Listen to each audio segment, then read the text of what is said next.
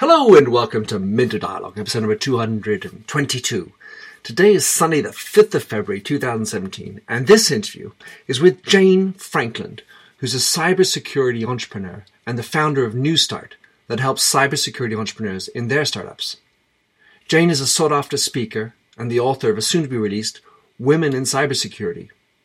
In this conversation with Jane, we talk about the state of cybercrime and cybersecurity, how executives and entrepreneurs should be handling their cybersecurity, and some top tips that everyone should know. Most useful stuff.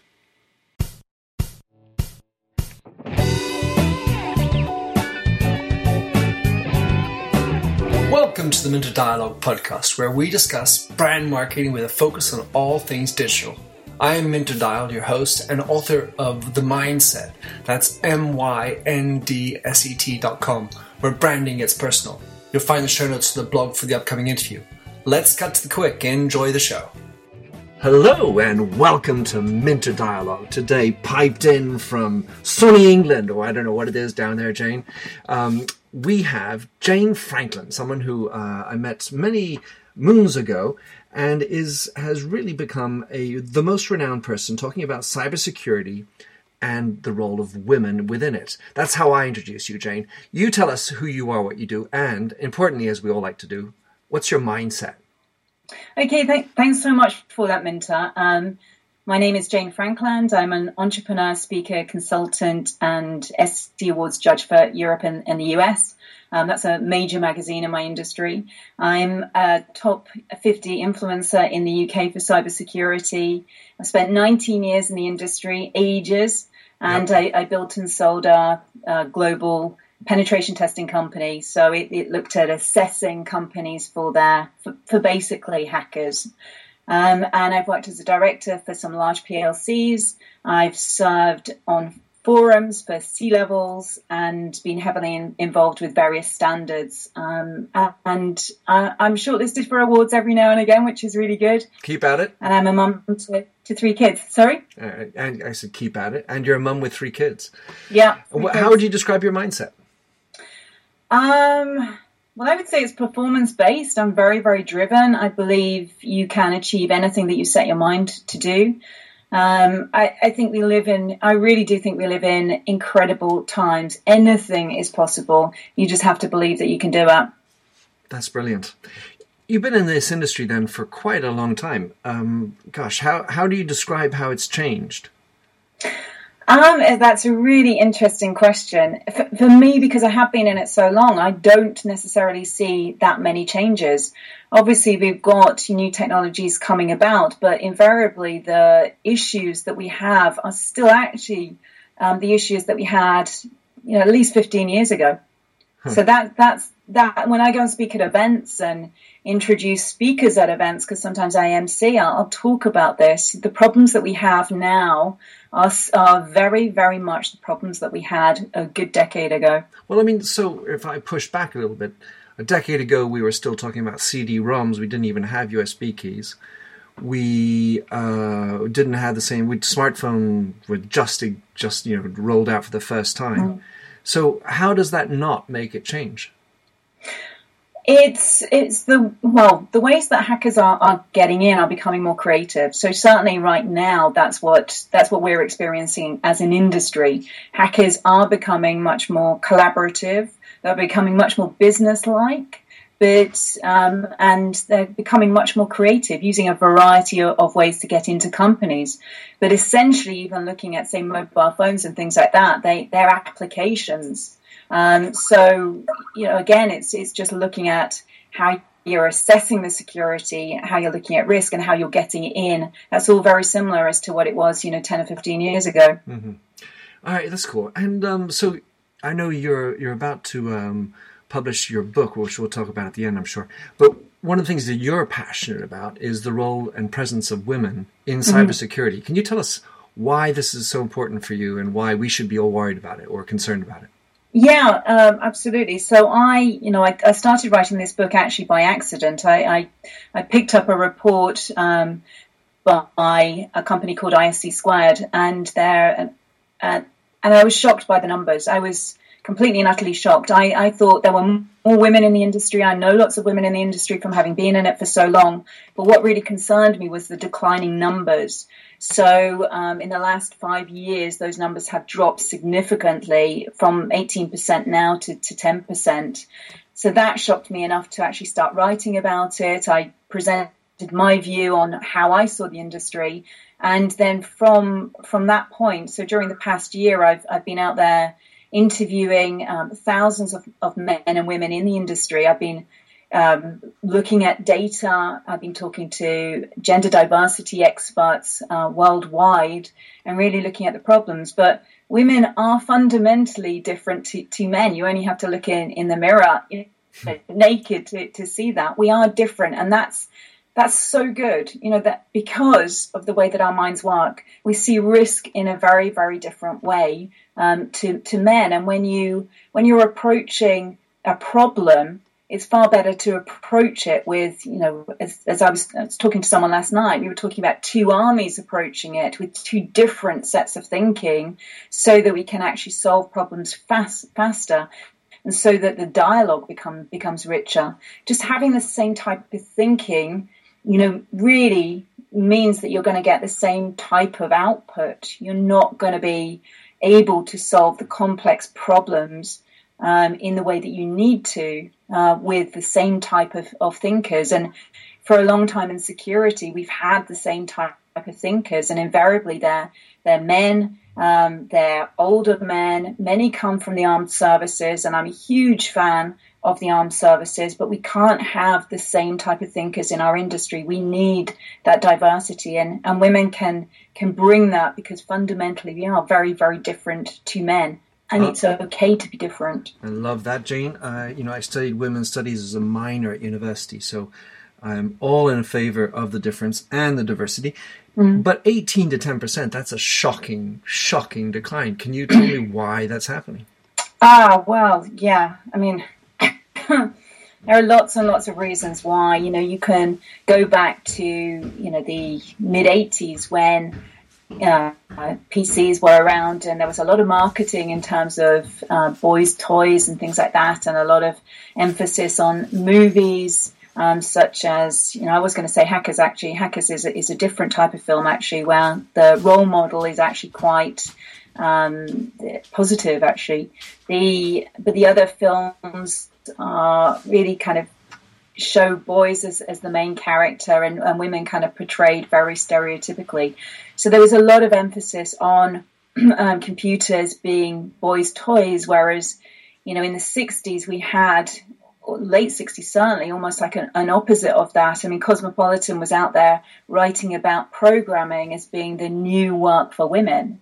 We had a lot of women in technology at that time, and as security has been born from technology, we had, a really good start. So yeah, I think the media has had a really big role to play, I think, with regards to this. When you think about it, though, Jane, to your point, coding and programmers as a culture often is more of a night owl than a day person. Mm-hmm. And coding, you don't need to be in an office for it. Yeah. So so outside of being a mum with kids at home, the idea of being able to do coding at home, not that I want to pigeonhole women as having to stay at home, but let's say that is some kind of reality. It does correspond to a perfect type of job and skill set. Absolutely. Well, I love that. So let's look at cybersecurity, because I am an amateur and reasonably interested in things that are going on, but it seems very confusing for me. What is the state of cybersecurity? I mean, how much crime is out there? Is it growing? Is it just ballooning? Is there a stemming of the tide? How do you describe the state of the business in cybersecurity? I mean, it's growing exponentially. I mean, it's, I don't want to alarm anyone, but it's quite, it's go for it. Alarm people. We need to alarm people. Yeah, go for it. It's exponential. It's growing beyond belief. I mean, in 2015, Lloyd's of London estimated that cyber attacks were costing businesses as much as $400 billion US dollars a year, and that includes direct damage plus post-attack disruption to the normal course of business. And Juniper Research also predicted that the cost of data breaches will increase to $2.1 trillion by 2019. Now, the other day I was looking at an estimate, and that was talking about $6 trillion by, I think it was 2021. So the cost is growing, and some people out there think that it is the greatest threat to all businesses out there right now. So that's looking at it really from a business perspective. But when we're looking at all of this, there are also other aspects to it. So we have things like not just cybercrime, but we have industrial espionage. So we have state-sponsored attackers. We have, foreign intelligence services probing, trying to get, our information to either make them more competitive with their economies or just to steal it and use it or to block our efforts. And then you've got other groups like hacktivists, and you've got hackers out there. I mean, hackers really, in the sense that I would talk about them, tend to be young boys in their bedrooms, just having a bit of fun, using it as a challenge. How can I get in? Almost like a bit of a game. Mm-hmm. So you have lots of different types of people who are doing this for lots and lots of different reasons. And then, of course, you have your employees. And, for me, there's right now in security, there's a huge emphasis on certainly awareness and looking at the employees within your organization and looking at the threats that they present. So you're saying then that it's not just a case of the mistaken employee, it's a case of the malignant employee. Yeah, absolutely. I mean, just to give you an example of that, you can break it down into about, I would say, 6 different types of employees that you can be under threat from. You could have someone who's an activist, so they are leaking data. They become disillusioned with the company. Something might have happened that they don't agree with. And so they might leak a story to the press. Then you might have a disgruntled, employee. So they're looking at sabotaging the company. So there might have been a big fallout, and they quit. They might have released something like a time bomb onto, the system, corrupting the system, or even falsifying data. Mm-hmm. And then you might have someone who's careless, so they're not intending to do anything wrong, but, they just might be negligent and have emailed themselves, sensitive data or passwords, and that maybe they want to work from home and they can't do that at the office. And then you might have someone who's out there to steal data, to IP theft. So they might have been recruited by a competitor, and are out there to steal your data and earn a good, some money from that. Or somebody might be being blackmailed. So that could be fraud, or you might have someone kind of unknowingly compromising. They might have clicked on a link, and all of a sudden, they've downloaded a spreadsheet with malware. Well, if I take that one, because that's a great series of profiles you put there. The careless one, there's an element of the unintended employee, and then the rest seem to be all with intention. Yeah. So, and in the split, I mean, of course, we probably don't have data on this, but for the way I perceive it is that we talk more about the ones who are careless than we do about the malignant ones. Is that fair, or is that inaccurate? Well, I mean that's a really good question, because I'm in the industry, so I see. It depends where I am. So I've seen an awful lot of focus on the outside, the external attackers trying to get in. Mm-hmm. But equally, there is a big focus on the awareness piece. So what's going on inside the network, from your employees.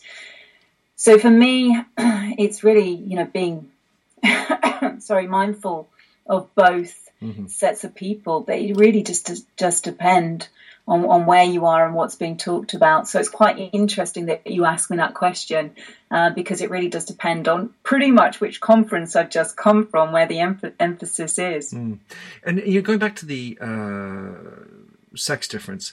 It does strike me that the larger, anyway, mediatic approach, if not reality, is that most of the people that are hacking are portrayed as being men. Yeah. And perhaps I'm thinking that must have also contributed to it. I mean, on the one hand, you have the security defense players, yeah, who are trying to help us, protect us, keep our IP and brand equity and customer data safe. On the other hand, you have the mal people, and whether they are corporate or state sponsored, it typically is, the vision is the acne oriented boy, who's just at night doing all sorts of things, whether it's for fun or for credit cards or whatever. Mm.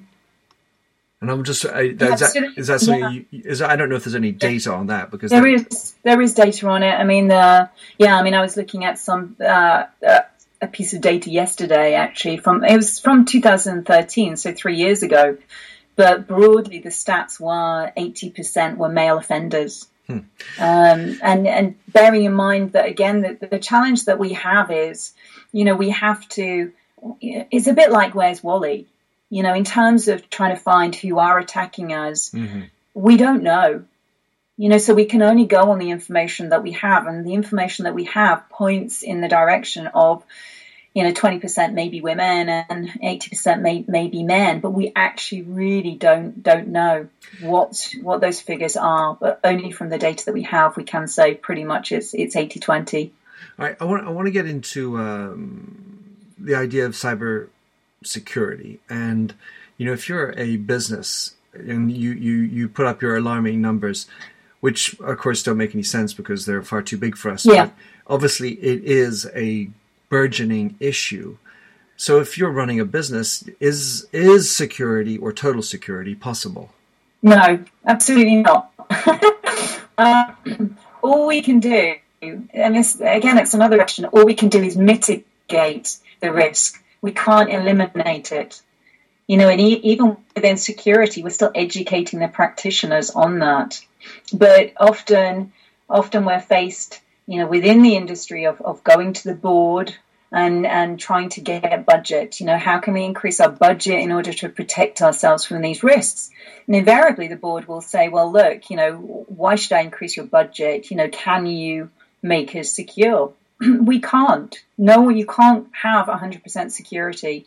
But what you can do is mitigate your risks, so lower them, and really that comes down to looking at what your appetite is for your risks. So knowing what your assets are. A lot of companies don't actually understand what their assets are.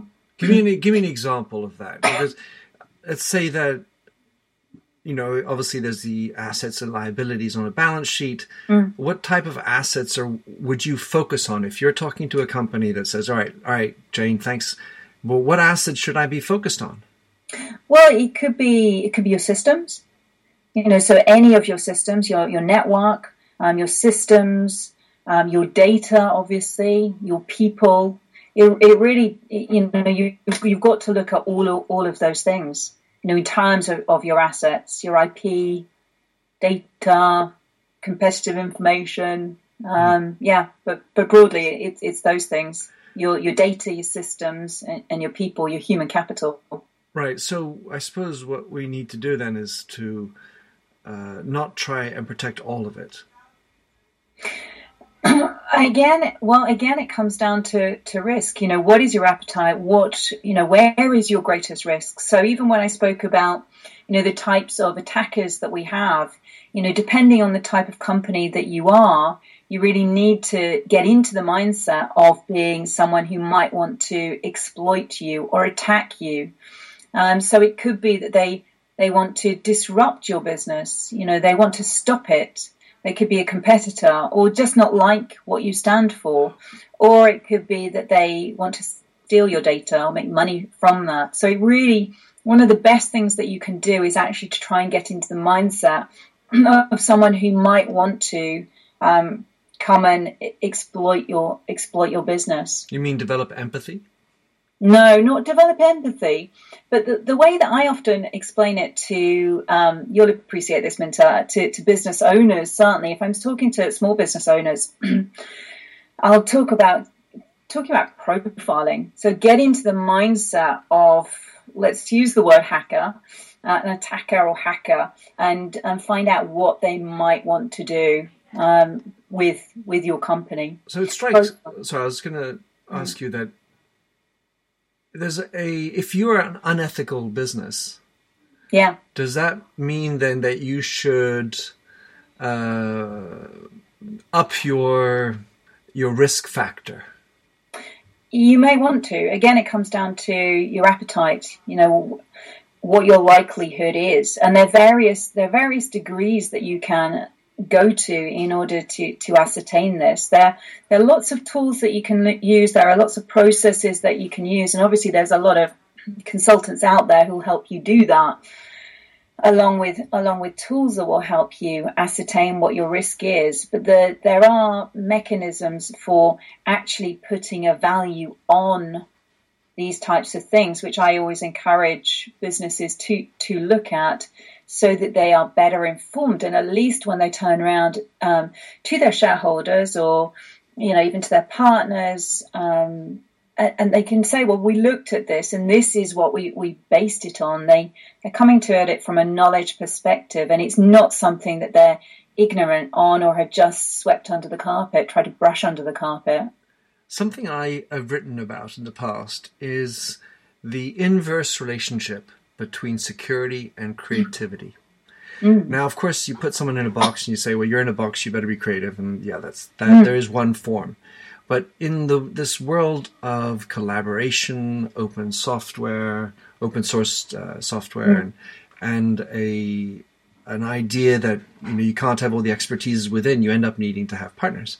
Yeah. So that tends to lead me to being open. Whereas on the other side, when I want security, it tends to want to close me down. Some companies not going to.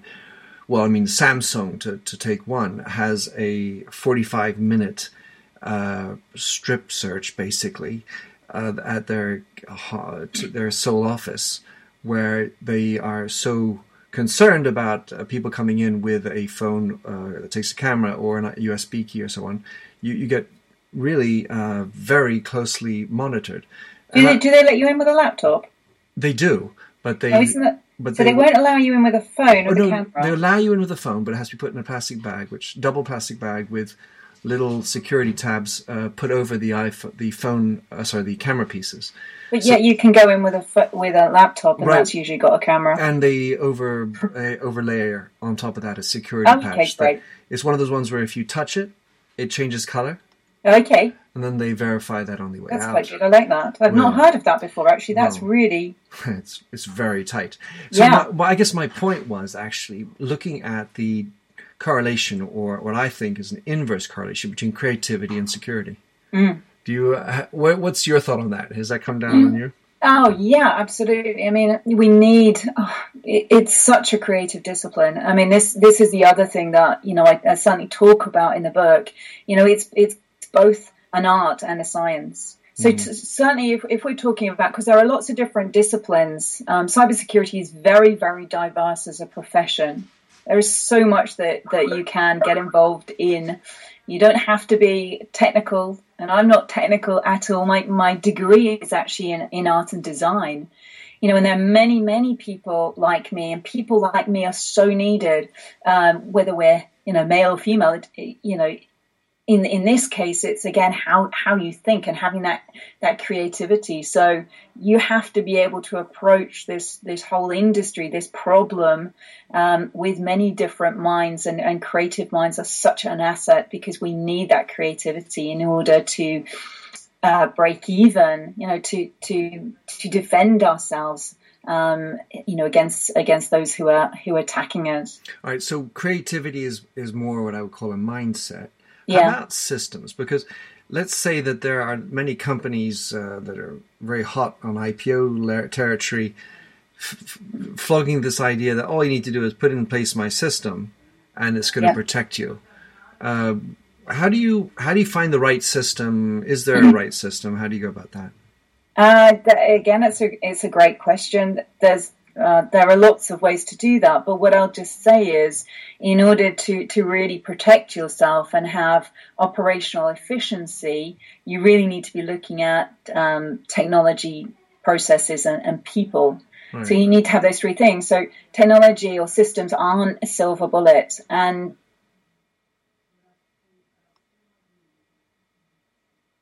a lot of respects they have been viewed as that, whether that is by the board or whether that's by those implementing them.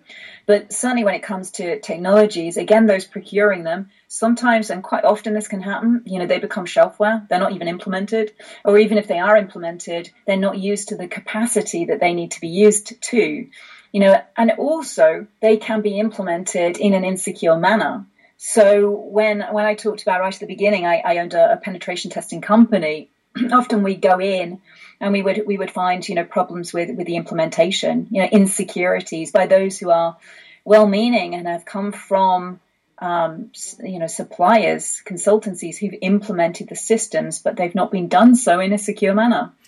It's a very selfish question, and I don't know if you have the answer, but should you have a firewall or an anti-spam detector on your browser in your computer at home? Well, I would encourage you to do that. It depends on what you're using. So some systems have them built in. So it really depends on. If you're in the Mac world, I mean, it seems like I hear, Mac is less penetrable. The iOS is the operating system of Apple is more hardened, is more difficult, and it's baked in some security. I just have any pearls of wisdom for those of us who are sitting with a computer that keeps on sending up the wheel because waiting because it's the firewall slowing it down. Should we keep it? Is there a good one? Any thoughts for that? I'm not going to make a recommendation with regards to that, because it comes down to what you want to do, and I would encourage you to discuss that with, the person who looks after your IT systems, whether you work in a big company or a small company. There are lots of things, there are lots of reasons for that swirly wheel, happening. Right. Of course. Loads of reasons. It's not necessarily a security reason, but there are lots of reasons for that swirly wheel. All right. So how about giving us some of your top tips? What, just anything that comes to mind that you think would be useful for us as we continue our daily little lives running around with our devices all over the place and potential risks. What's some tips you'd give us? Definitely, I would say educate yourselves as much as possible, and use sites depending on where you are with your knowledge regarding this. That will depend on which sites you go to. Certainly in the UK, I mean, there are various places that you can go to. There are various guides that you can look at. The government have produced lots of really good guides, the 10 steps, Cyber Essentials. I was involved in launching that a few years ago. They're really good places just to go and look at. So definitely educate yourselves as much as you can. Do you have a site that you particularly like to go to? Not really, no. I don't actually have one that I tend to go to. I look at many of them, so they evolve and new sites come up. But if you, the 10 Steps Guide is a really good one. Cool. If you're in the UK. Yep. I'm just looking at, another kind of link that I might have.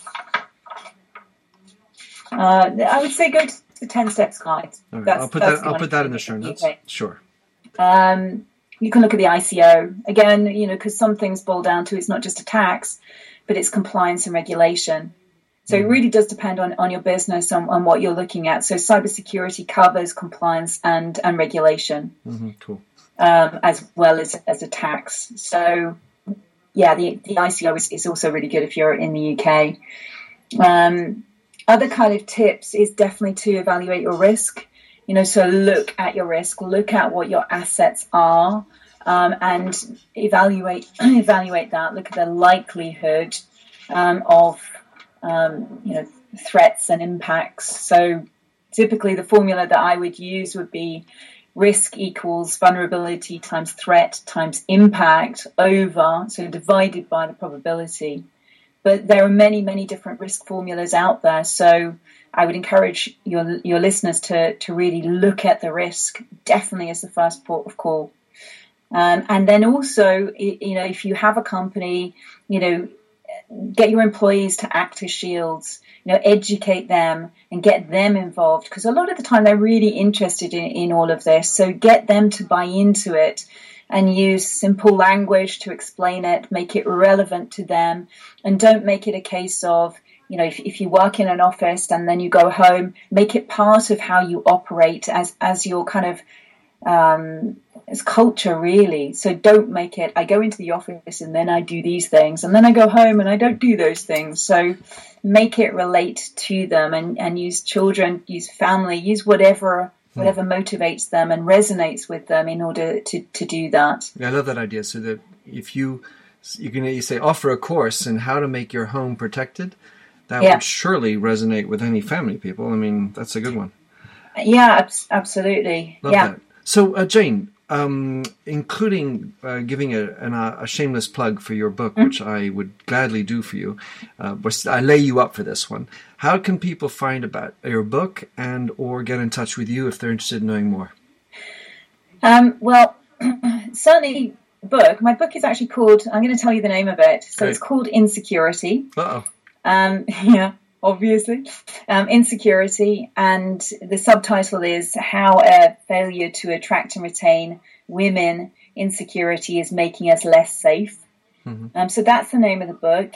You can find details on my website, and my website is www.jane-frankland.com.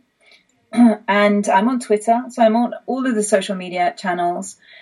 Twitter is my favorite platform. I love Twitter. Me too. And it's just at Jane Frankland. But come and find me. Come and say hello. If you've enjoyed what I've had to say, or you want to learn more about it, then absolutely. Message me, drop me an email. Have a conversation. Brilliant. We'll find you at a conference as well. Jane, thanks for coming on the show. Loved having you. Loved hearing about it. Good luck. Well done on getting the manuscript finished. And good luck for the rest. And we'll stay in touch. Thanks, Minter. Thank you. Bye. Thanks for having listened to this recording of the Minter Dialogue Show. You'll find the show notes on themindset.com. That's mindset with a Y. Where you can also sign up for my weekly newsletter at /subscribe. If you like the show, please do rate it in iTunes. That really makes my day. Happy trails, and enjoy Josh Sachs's Painted Fingers. Oh, fill me with all your colors, any different way to rid me of the gray, and heal me with all your imperfections that you mention in your lack of self-security. Oh, I wouldn't care about the art form as long as you would feel warm, wrapped in canvas. Hold me tightly, slowly we would paint a lover's portrait with all your favorite shades, and we'd paint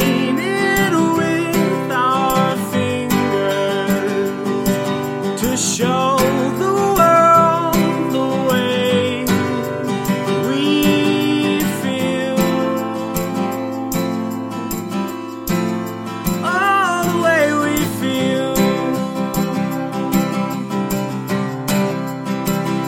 Oh, so messy. The ridges in our palms make colors blend and look ugly in the end. But they're pretty in their own disgusting values. We'd hang our portraits in the hallways, make our house guests cringe. Oh, I wouldn't care about the art form as long as you would feel warm, seeing all your colors on the canvas as we paint a lover's portrait with all your favorite shades, and we'd paint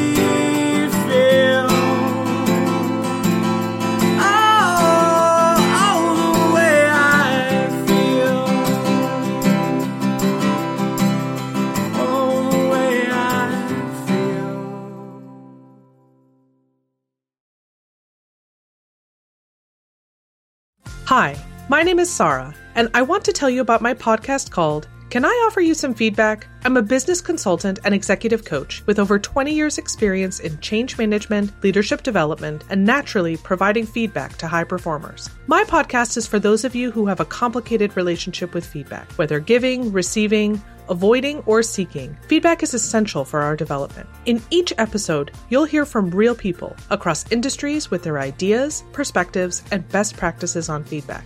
I'll also be sharing business bites with you, simple explanations of organizational tools, management techniques, and leadership philosophies that will help you and your businesses thrive. You can listen to Can I Offer You Some Feedback on your favorite podcast app or learn more at evergreenpodcasts.com.